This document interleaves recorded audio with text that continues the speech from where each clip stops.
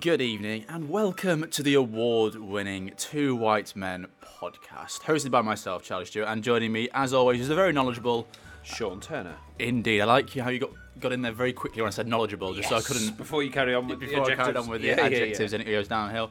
But yes, it is a lovely spring evening, the second lovely spring evening of this week. Yesterday was lovely.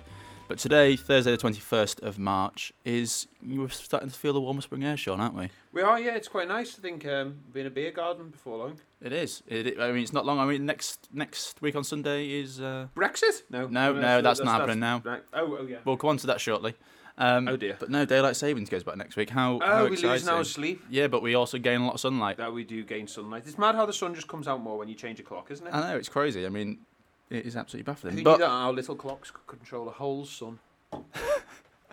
That's what they used to think. Yeah, but if you change them all at once, then it must add up enough power to change the whole sun. Yeah. I've never thought about that before. Yeah. That's quite incredible, really. And like, you do physics. So yeah, no, it's not wrong. And I'm knowledgeable. Yeah, and you are knowledgeable. So, we've already established that. Yeah.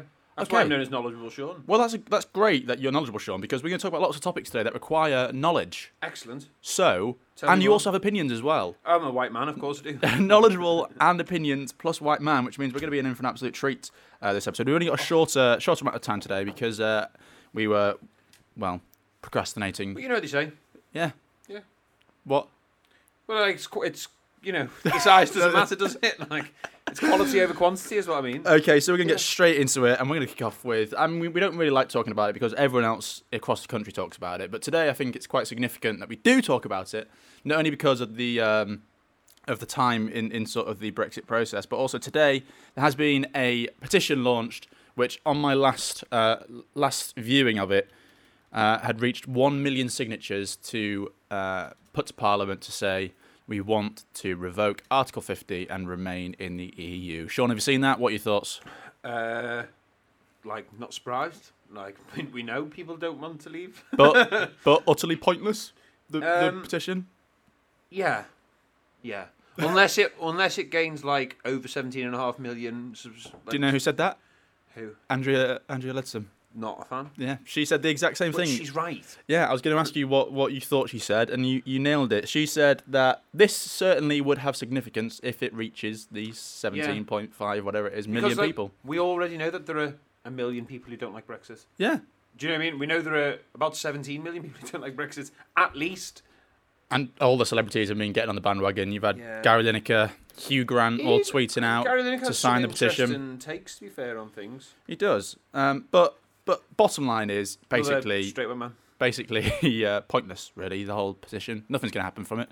Absolutely pointless. But it is you showing your ability to... Well, and I think it does mean that they have to debate it again in Parliament as though they were doing anything else. Yeah, that is quite bizarre. But yeah, I mean, Parliament and government are already ignoring other MPs and facts which suggest that Brexit is not going to be good for our country, but they're absolutely committed to delivering it, so there's nothing that's going to shake them. And of course, obviously, Theresa May applied for an extension, and there's a bit of a whirlwind about what's actually going on there. I'm not sure if the official word's come back yet as to whether or not they've sanctioned the July deadline. I don't think we have. But do you think it's only a matter of time before she resigns? She just needs to go, doesn't she? She's just clinging on. I just think, like in any other profession, particularly this week, she's come out and just slagged off all of her colleagues. She's come out and gone, I need all of these MPs to vote for my deal, and they're all shite. She's going to say, well, okay, interesting approach, like how to lose friends and alienate people. She doesn't seem to be very good at negotiating, does she, or it's positioning herself? No, she's not. No. I mean, the whole thing's a mess. Obviously, like I don't think there are any hot takes left to be given on it. I think they've all been shambles. Yeah. All the analogies have been exhausted. It's just awful. What did you make of Corbyn leaving the cross-party discussion last night because Chuka Umunna was there? I think it's really funny. But do you think it goes against what he's saying? You know, he wants to work collaboratively to get this sort of sorted, but then he's not because someone who left his party decides to show up there. I mean, it almost reminds me of the childish nature of Parliament at the moment. We're not having a discussion with him because he doesn't agree with me and he left our party. What do you sort of make to that? Do you think that he was right to leave? Well, I mean, he said that he he said he wants to meet. He would meet with other shadow party leaders, and there was a point made, I think, by Barry Gardiner today, in defence of Corbyn. He doesn't want to meet with a representative from the independent group because, I mean, one distinct difference is that they're not a party, and whilst that may seem trivial, political parties have to declare where their funding's coming from, whereas the independent group have set up as a company and have no need to justify their sources of funding. And so Corbyn saying, I don't want to sit around a table where I don't know where the backing for your message is. And obviously, he's representing people, a significant fraction of those members, say significant, there's only 10 and 11 of them anyway, but 12 of them. A fraction of those members have come from the Conservative Party, who Corbyn obviously loathes and are causing this problem. So I kind of get it. And also it's like, why, Chucker, do you have the authority to say anything? Like, who are you? Like, no. And also, yeah, I get why it might seem a bit childish. I don't know whether it was a good idea or not, but it's certainly not consequential. Yeah. So I think you can talk all day about whether Corbyn's decision was right or not, and whether it was a bit petty, but it's not going to change Brexit. Yeah. Very few things can at the moment. Yeah. So I don't think it matters too much. Moving away from Brexit now, but staying in Westminster. We seem to be talking about Andrea Leadsom quite a lot this episode, but it's necessary because she has been hitting the headlines. Did you see her interview on LBC this week? Nope. Okay, so essentially, this is in relation to the Birmingham schools and possibly some other schools who have basically their parents have boycotted various sex education lessons because it teaches that it normalises gay relationships and gay sex education essentially. And she was saying, I think she was very unfortunate because I think she is an advocate for equal teaching. She said she'd be perfectly comfortable with her children, sitting side by side with LGBT classmates and realizing that that's normalized. Yeah, I mean, as she bloody should. It's almost like people need a round of applause for that nowadays, and it's like, no, that's just basic human decency. But anyway, she was quoted saying that parents should be able to choose when they're exposed to, when their children are exposed to LGBT education and so forth, which obviously she put her foot in her mouth there.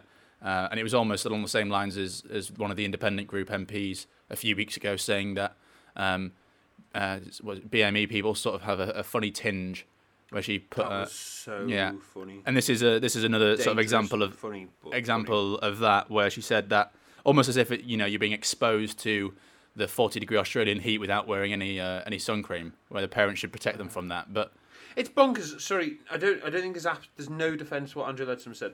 I mean, she is. I was just looking at her voting record. She's never voted on equal gay rights. She's never voted for allowing same-sex marriage. She's pretty much always voted against any equality and human rights legislation.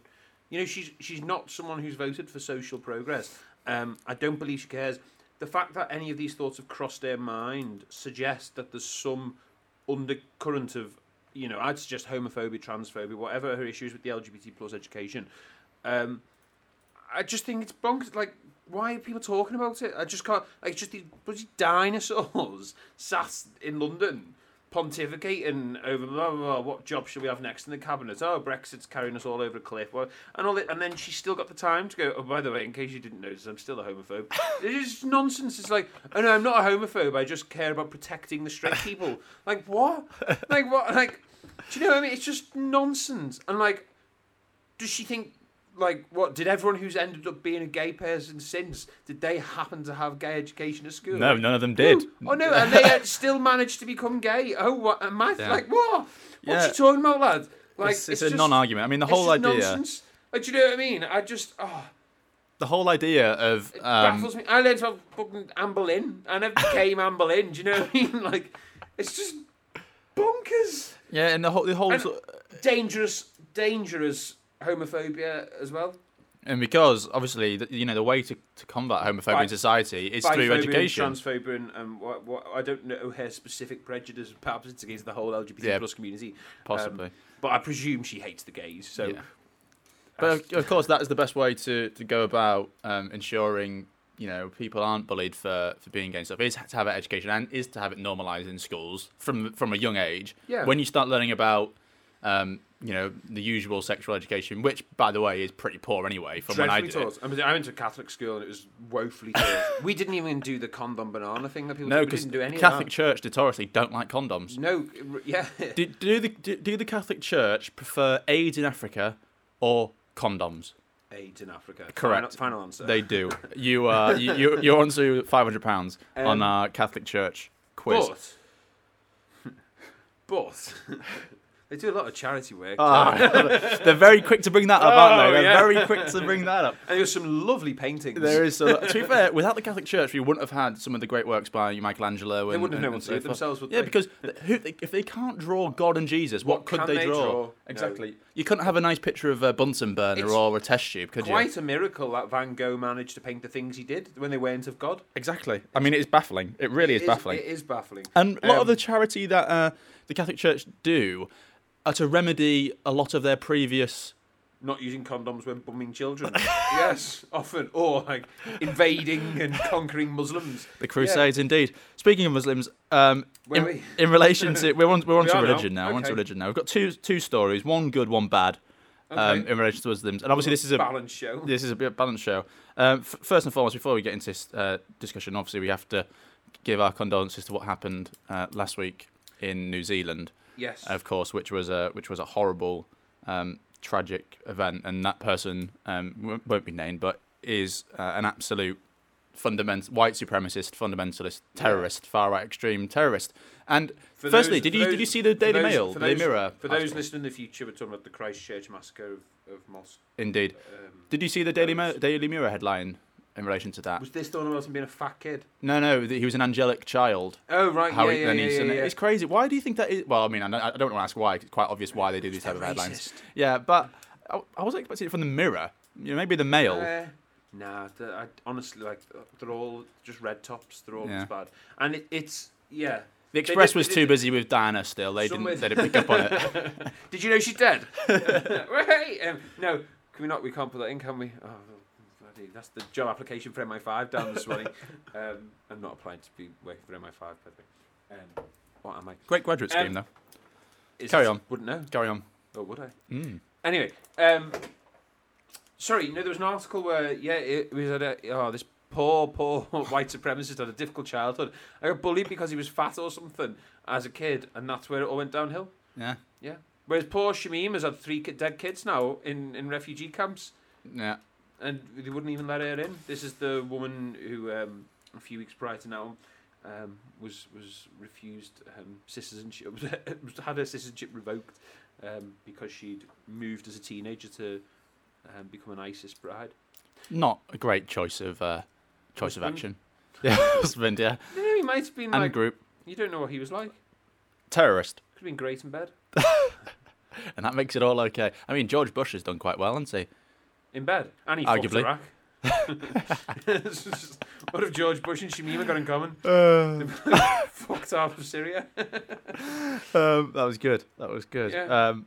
Coming back to the sort of the LGBT school thing, did you see the video of the Muslim preacher outside of the school giving it large, sort of saying we don't want our kids corrupted to be gay and so forth? And my question essentially was going to be, do you think there is a contradiction between people's right to have their religious freedom, but also they should, in social cohesion in terms of should they be allowed to think that, not should they allowed to think that, but should they be allowed to be out on the streets saying those sorts of things from a religious fundamentalist perspective and also expect to merge into British society? Or are the two things fundamentally opposed? I'm yet to see a case in any situation, whether it's in healthcare, whether it's legal, or whether it's in religious views or social views, where parents know best.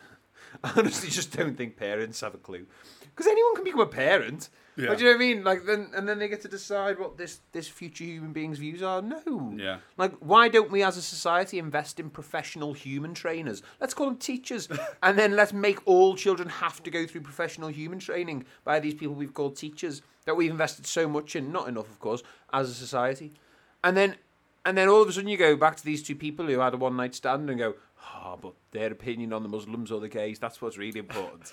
No, obviously not. Let's train some people from other people who know what they're talking about so that they now know some of what they're talking about, and then they can teach the future generations all of the different views, and then the future generations can be okay. And that's why it's important to have the same universal curriculum. In flat earth and stuff. And that's why it's important to have the same unique curriculum Get throughout. rid of faith schools as well. Yeah, get rid of that. Oh, I agree. Like, just keep sending the money, church. Like, happily pay for some education, but let's spread it out. Get rid of private schools, they can go. Grammar schools, they can go. Let's just have one, like, vanilla school system where everyone goes through and learns the same things, because it's just rubbish otherwise. Yeah. No lacrosse. No one should get to play lacrosse. That's nonsense. What about polo? Yeah. Everyone should... Oh, sorry. Don't touch the wire. No, probably. Honestly, that was the MI5 interference. Yeah. Yeah, everyone should get to have a go at polo. It's good fun, polo. Played polo yesterday.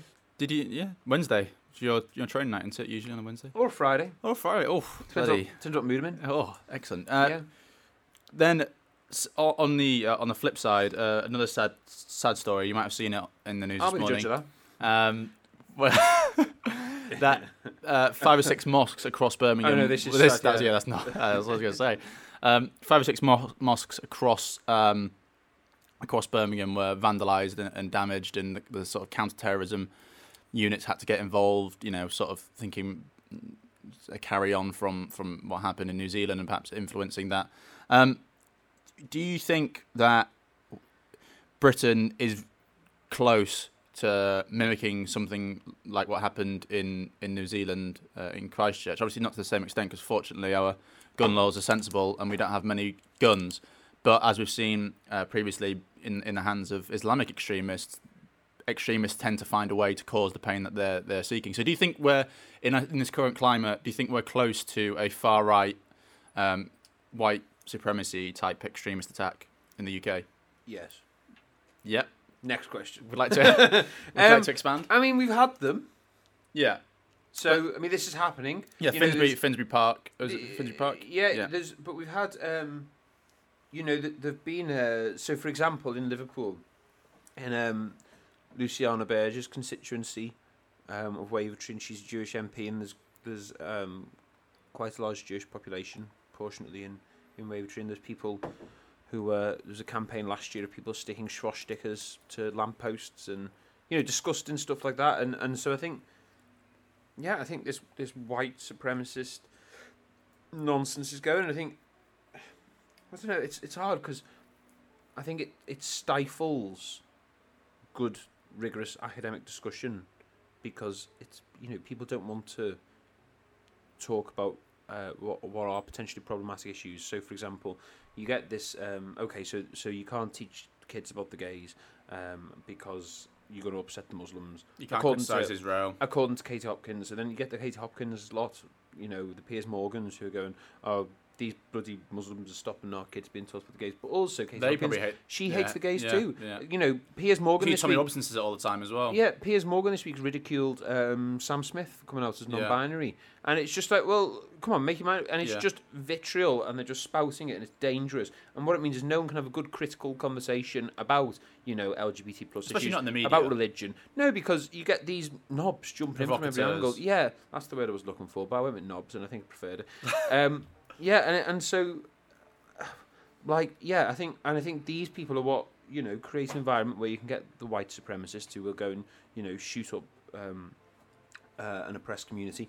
And I don't think we're far off. I think I genuinely believe the Prime Minister's, Cameron did it quite a lot, would talk about MI5 have prevented X number of terrorist attacks this year. And I believe him. Yeah, it's very true. And a large proportion. Certainly, I remember I was involved in kind of overseeing the management of the Prevent agenda, which isn't great. But while I was working at the university, working for the Guild, and lots of the risks that went through Prevent in the UK, the majority they went from Muslim groups. They were so just for anyone who's not aware, what is the Prevent campaign? The Prevent agenda was a government idea, and it's still going. It's still policy. And basically every public organisation has a duty to report any behaviour that they think is extreme. And it means that when you have guest speakers, for example, on university campuses, it's really, it's quite difficult because you have to go through a lot of paperwork to ensure that these people aren't extremists. And what it means is that, you get then these freedom of speech warriors who are like, oh, you banned a speaker, and actually, it's the government trying to stop extremism. But that's Prevent. Long story short, a lot of the people referred to Prevent are not Islamic extremists, but are in fact white supremacists and, extreme right-wingers. So it's a rife problem, actually, particularly in the Northwest. Paul Nuttall's stomping ground. There's also, I can't remember the guy's name, there was a recent documentary on Channel 4, Sleeping with the Far Right, with, it was Alice Levine, and I can't remember who the extremist is, the white nationalist, but he's in Southport, right? Somewhere, I want to say, so somewhere in the Northwest, yeah. And he was on there, and that was quite shocking to see the views that he thought. But do you also think that, the media provocateurs such as Piers Morgan and so forth stop? Well, obviously they do, but stop any sort of meaningful discussion. Like you can't engage in talking about important matters without being labelled something nowadays, because everyone's just looking for clickbait to say this person thinks that, and actually not really listening to what people are saying. Like, it's as soon as you begin to criticise Israel, you're immediately anti-Semitic. If you criticise the religion of Islam, you're immediately Islamophobic. And people are legitimate. People aren't willing to engage in topics that need to be engaged in, because there's problems in every sphere of society, because we're in this clickbait, reactionary type environment where everyone's looking to blame someone and everyone hates everyone else, and there's no cohesion to talk about differences in a meaningful manner. Yeah, no, I agree, and I think, I agree. I think that it's hard. Again, I think so. So, for example, you have an academic who wants to talk about the problems with a certain group, and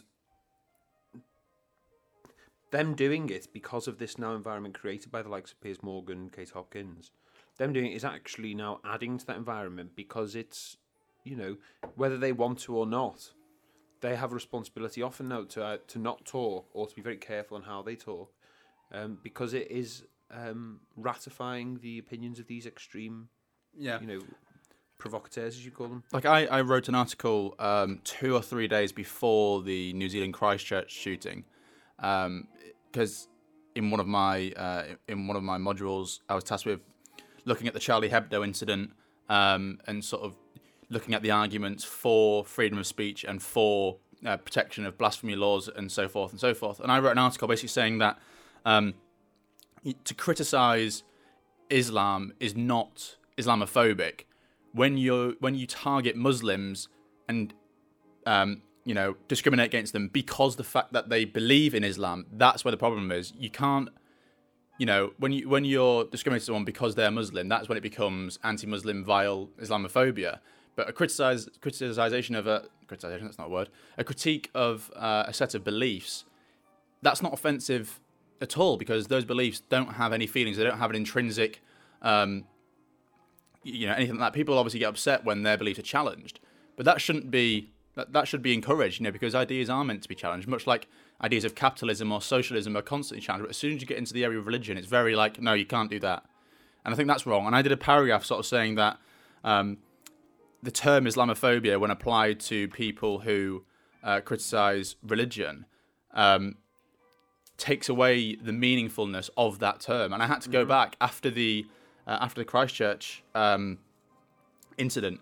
Although my article didn't get nearly as many views as the amount of people who do in the mainstream press, but I had to go back, and I was conscious about rereading what I'd put to think, is there anything in here that I can't defend, or is there anything in here that, if the wrong person reads it, could they get the wrong message from what I was actually trying to say? And I had to go back and edit a paragraph or two just to make it plainly obvious that I'm not saying you should use criticism of religion to then fuel your personal vendetta against Muslims. My issue with Islam is not Muslims; it's the belief structure and what that religion is provocative. Yeah. And the same in the Catholic Church and in Judaism. They're all they all have their faults. But that's not to say I don't respect or don't think that the people within those faiths should be, they should be respected. Yeah, I don't disagree. Lovely jubbly. Now I was reading I was reading an interesting story earlier, just before we came in actually, and I thought it was a very good one to discuss. There's quite a lot in it. So basically, the headline is there's a Wolverhampton extreme body modifier called Brendan McCarthy, and he. Is he like one of these human Ken dolls? No, and he today has been sentenced for GBH. He's got I think he's 40 months in prison. Because he ran a extreme body modification shop. Is this like getting your ears stretched and stuff? No, worse. Nipple removal. Yeah, but like that. Ear removal, tongue splitting. But all of the people involved in the act consented explicitly to these procedures. So my question to you, Sean Turner, is: should the state intervene despite the individuals giving their explicit consent? Why was he charged? I'm confused what he was charged for. Like, who complained? Like, how did this happen? I'm not sure on how it ended up going to trial, but essentially he ended up being prosecuted for GBH because of these procedures. And the judge at the time, I say at the time, it was like very recently, like this week, said that the written consent and verbal consent of the individuals getting these procedures done was not enough to amount a defence for his claim that it was voluntary. They said that he was not surgically qualified to do this, despite all of the individuals saying that the piercer himself was very knowledgeable, and even the Court of Appeal saying that the work that was done was to a acceptable standard. So just a little search. So he admitted GBH? Yeah, he accepted the charge. He pled guilty because he knew that his defence of them saying that they consented wasn't enough to get him off. I mean, I'm a bit baffled by There's quite a funny line here in a Guardian article. The Lord Chief Justice of England and Wales accepted that the ear removal had been done quite well, but as ear removals go. I'm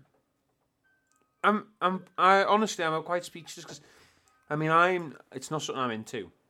I don't have anything. I don't know. I don't have any piercings or tattoos or body modification. No visible piercings. Are you confirming that for listeners? No, and I don't really get it. Yeah, me neither. I don't care. Yeah. You do you. So do you think, this opens up a large debate in regards to consent versus, I think the judge said that it was a message to show people that they shouldn't do this. But is that an instance of where the state are exercising its power wrongly? I mean, John Stuart Mill famously said the state should only ever exercise power over individuals if they are restricting the liberty of another individual. But if that other individual is consenting, then surely their liberty is being prevented if you don't allow them to have the procedure done, if that's what they wanted. Yeah, honestly, I'm baffled. I don't really understand it. I don't know why. I mean, like, are they going to section people who do it to themselves? Like, what? Do you know what I mean? Like, why? I don't know. And there's a really funny thing, I suppose. But like, so if people self-harm, for example, they can end up being sectioned. Yeah. So they will be forcibly prevented from doing that within the state's auspices. Is this then? Is this a judgment to say like that? This is now a form of self-harm if people want to do this themselves, and so him doing it is. I don't like it's all a bit weird. Well, it's clearly not self-harm in the sense of he's been charged with GBH as if he just battered the person on the street. Well, sorry, I think it's very cruel to the man. I agree 100%. I do not think that this person should have been sentenced at all. Especially that these people who had the procedures done gave verbal and written consent for him to do these procedures and were happy with them. So what business of the state is that? So I found out he was initially arrested because someone put a complaint in to the local environmental health team, and he didn't have a license to carry out the modification procedures. And this then realised that there was no regulation in this industry which the words were delivers results akin to cosmetic surgery. So obviously cosmetic surgery is heavily regulated. So that's quite interesting. Yeah, so from a legal standpoint, you can sort of accept and see why that is the case. However, do you think that... So the law has so far... This is from an academic. The law... So this academic from Nottingham Trent, Dr. Samantha Pegg, says, although the law has long accepted that tattooing and piercing are lawful activities, there has not until this case been any consideration for other forms of body modification, such as tongue splitting. So that's quite interesting. I thought there was going to be another profound statement there, but no. No, I don't really have anything to say about it. As in, yeah, like there's not. It's quite unique. I'm glad you brought this up because I'd not heard of it at all. So I think people. I don't know. It's really hard. Well, I suppose that you could argue there's a slippery slope when you start saying consent. Yeah, and also though, I think.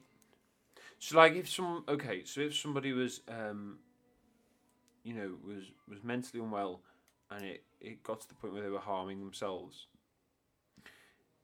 However they were harming themselves, if somebody was doing that to them, then that would be GBH or ABH, depending on what it was. So then, but the person doing it to themselves, my point is, would then be sectioned probably, or there'd be some sort of intervention. So in that sense, the state, either through social care, healthcare, or the law, have decided that this action of harming a body is a bad thing, and they've determined what harming a body involves. And so this falls into that. There's also a very... So they've decided this is what harming a body is. So there's an interesting thing then. I wonder whether, and I wonder whether there'll be a future case, if this isn't cleared up, where there'll be something around somebody's mental fit state, and whether or not somebody who chops their ear off because they like the look of it is considered to be mentally unwell or not. Yeah, so you could argue that they are in fact not mentally stable to think that's good, rather than a lifestyle choice. Yeah, I think. And then where's that boundary? I'm interested in that. Yeah, that is an interesting question. And in fact, if anyone who's listening to this happens to do a law degree, there's quite a famous case. I remember a friend of mine telling me who studies law here was saying there's a case with a group of adult men who all consented to quite extreme sexual practices in which they all consented, they all got off on it. It was a very weird case. Got off on it. But pardon the pun. Yeah, pardon the pun. But they were arrested for GBH as well, and it was quite an extreme form of sexual What did they do? Interaction. I'm going to Google it just to make sure I get it right because I don't want to. Give us the vibe. Like, what I don't want to say in case it's not right. Don't be slanderous to these poor men. No, I'm happy to say what it is as long as it's right. So Sean, just fill the airtime momentarily while I search. Okay, so the last orgy I went to, I'm a bit baffled by it all. Really, I think it's really hard, and you get onto these classic. Boring conversations, I think, though, about euthanasia and stuff. Can people just do what they want with their bodies, and is it up to them to decide how they might destroy themselves at the ultimate level? And I don't know, because I'm quite liberal in some of my views about that, so I'm not necessarily opposed to euthanasia. I have issues with how it might be managed. And I have worries about the state having a say in euthanasia, but euthanasia as a concept, I don't necessarily have issues with. And I feel like that's like the extreme, if you run this to its eventuality. So, yeah, I think it brings up lots of complex questions, and I think it's back to the state getting involved in people's personal lives, and if we lived on an island on our own somewhere with no state, we were us, just me on my island. Do what the hell you wanted. The state should stay out of the bedroom. So what's the state benefiting, I suppose? Okay, so here's telling people they can't chop their ears off or do whatever it is you're about to tell me. I've got the case here. I wasn't making it up. This was a real thing. This is R versus Brown, 1993. This is in the UK. This 1993 decision of the House of Lords decided that cutting of the skin, even with consent, is a criminal offence. under the Offences Against the Person Act 1861. So this is what happened. The appellants belonged to a group of sadomasochistic homosexuals who, over a 10-year period from 1978, willingly participated in the commission of acts of violence against each other, including genital torture for the sexual pleasure which it engendered in the giving and receiving of pain. So that was the case, and essentially this was found to be unlawful, and the ruling was, this was against the law, as a criminal offence, and they were all charged as a result. And this is back in 1978. So I obviously can't stab your bollocks even if you let me. No, even if I enjoy it, you can't do it. Even if we both enjoy it. If we both enjoy it, you can't do it. So that just has to be a mental picture. Okay. So that's another example of the same sort of thing where this is consented behaviour that the state have not allowed. And you're right. I think when the state starts getting involved, I mean, obviously, that to me sounds absolutely disgusting, and why anyone would want to do that is beyond me. I mean, why did you just wink at me, Charlie? I've not had enough beers for that yet. But even when I sit down and accidentally catch one of them, catch what? What are you piercing? I mean, yeah, the Prince Albert. Absolute agony, and not in a nice way. I imagine it would be agony. Yeah, and not in a nice way. So to me, that's bonkers. But if that's what people enjoy, then who am I to sort of tell them not to do it? Or do you think that normalises behaviour that the majority of society might seem to be devious? But are we just making society really vanilla? Like, do you know what I mean? Like, if people want to put the balls in a clamp, then let them put the balls in a clamp. I don't care. Honestly, I don't care what you do with your testes at all. Yeah. Like, it doesn't affect me. Yeah. So the bottom line of this story is... And unless you're racking up an NHS bill that's putting the country in serious debt, then just keep clamping them balls. Yeah, because if we go to... You raise a valid argument that people might put forward. They might say, okay, well, yes, it is their free choice to do whatever they want with their genitals. But if that is then putting them in pain, which requires treatment, which the taxpayer has to pay for... Then at that level, okay, that's wrong because we're having to pay for their pleasure. But then you could extend that to, okay, people who drink, people who smoke, they shouldn't be allowed it either because it's self-inflicted. But it does. So that would be a bad argument to take on it. Yeah. But you're right in the case of just the state should stay out of the bedroom. One final story now. One final story now because we are approaching our hour, and the two gentlemen who precede us on the show, eagerly awaiting to come into the studio. That's going to get cut from the podcast because that's not relevant. It's not. But anyone listening live, great show up next. Indeed. Listen, tune in. So we'll finish on quite not a profound story, but yeah, it is a profound story. If you do say so yourself. If I say so myself. The Climate March youngsters skipping school, going on marches. What do you reckon? Good? Yeah. That's it. It's right, lads. We're done. Yeah. Right. We'll see you next week. No. Yeah, I think it's really good. Yeah, it's great. Do you think there is power in significant power in protest and demonstration, or to an extent? No, I don't think to an extent. I think there definitely is. I think it depends on what it is. I think people don't know how to do it very well. I think those who have done it well, it's often happened serendipitously. However, there have been obviously exceptionally well organised things that have worked very well, and you can look at, for example, classic ones are the March of Washington, where Luther King delivered his "I Have a Dream" speech. Do you know a lot of the back work into that he didn't do himself? Yeah. You just took all the credit. I actually, to kind of make up for my straight white madness, wrote my history A-level coursework on the civil rights movement in America. Nice, so did I. Yeah. Did you? Yeah. Oh, we'll talk about that afterwards. In the pub, yeah. It's gutted that you can't come along with us, listeners, because I'm sure you'd love that discussion. You would miss two white men talking about black rights. Maybe that's over a pub. But I'm not laughing at black civil rights there. Just the thought of two white men theorising about and offering and critiquing a wholly irrelevant critique, and a wholly unimportant critique. So, yeah, and you think about Tiananmen Square, or you could think about, the general strikes that have happened. So things have worked. Even like locally, there was strikes across the country last year in the university sector about pension pay, and they ended up making significant progress in that. So yes, it can work. I think it's interesting, these kids, because how dare they miss a day of school? I think it's brilliant that they've done it. Yeah, I think agree. It's brilliant the amount of people who've come out to support them, teachers, parents, etc. But I think the and I suppose what's really inspiring is that these are the next generation. So if these people carry on being activists, and I think we've gone through a cycle of, we've had quite a bland, conservative with a small c, 20 years or so of politics. I think, you look at Jeremy Corbyn, and whether or not you agree with his politics, he's certainly out of the centre for the first time in a political lead that we've seen for a while.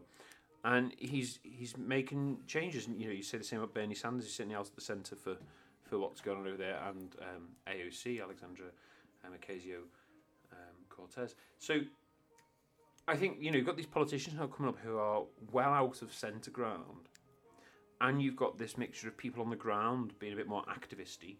I think students have been quite activisty since probably tuition fees. They've materialised this, and I'm kind of concerned that that's becoming a bit more vanilla and whitewashed, for want of a better word, as in students are kind of putting down the swords now. They're just accepting it. I don't know. But the next generation of activists is looking promising if these guys are anything to go by, and real change could come. No, indeed, I agree absolutely. I think the whole climate march is unbelievable. Greta Beerberg, I think her name. Greta from Sweden. Great job, great work. And she finally, did a TED Talk, didn't she? Yeah, she did. She did. I think the problem is, right, it's all cute and nice, and it's not to be patronising to those who march, but there needs to be a governmental shift, is what I'm saying. And so the government needs to, tackle big corporations who are contributing the majority of emissions and problems with the climate and unethical sourcing of goods. And then to do that, you need someone at the top who is out of that centre, conservative small. Well, you had Claude Juncker and Emmanuel Macron saying about Greta and about her. Sorry, I didn't. Not that you're gonna listen, but sorry, I can't get your surname right. All sort of saying, that the march was great, blah blah blah blah blah, but not really doing anything about it. Yeah, and it's ironic Macron coming out and lauding her when he's got the yellow vest marches that are now on the 14th week. Indeed. I think biggest protests that I've seen in my lifetime in terms of length of time to go on for. 14 weeks of people going on the streets of Paris and across France protesting and causing mayhem. It's literally Macron and the EU sort of paying lip service to this movement, and it's quite patronising. Well, Macron, his whole way into power was, I'm not Le Pen and I have, I get it. I'm down with the kids, and that's his thing, and it won votes. So all that remains to say is thank you very much for joining us on the Two White Men podcast. I have been Charlie Stewart. Sean Turner. And I hope you join us again, same time, same place next week. If you're listening to us live, if you're listening to us on the podcast, you will listen to us wherever you want, whenever you want, and however you want to do it. And however many times you want to do it. Exactly. More than once to get the full detail. However you cut yourself. Indeed. However you cut yourself, let us know. We won't discuss it next week. But what we will discuss next week is whatever we sort of feel like. So join us then. But until next time, thank you very much for joining us on the Two White Men podcast. Have a good week. Goodbye.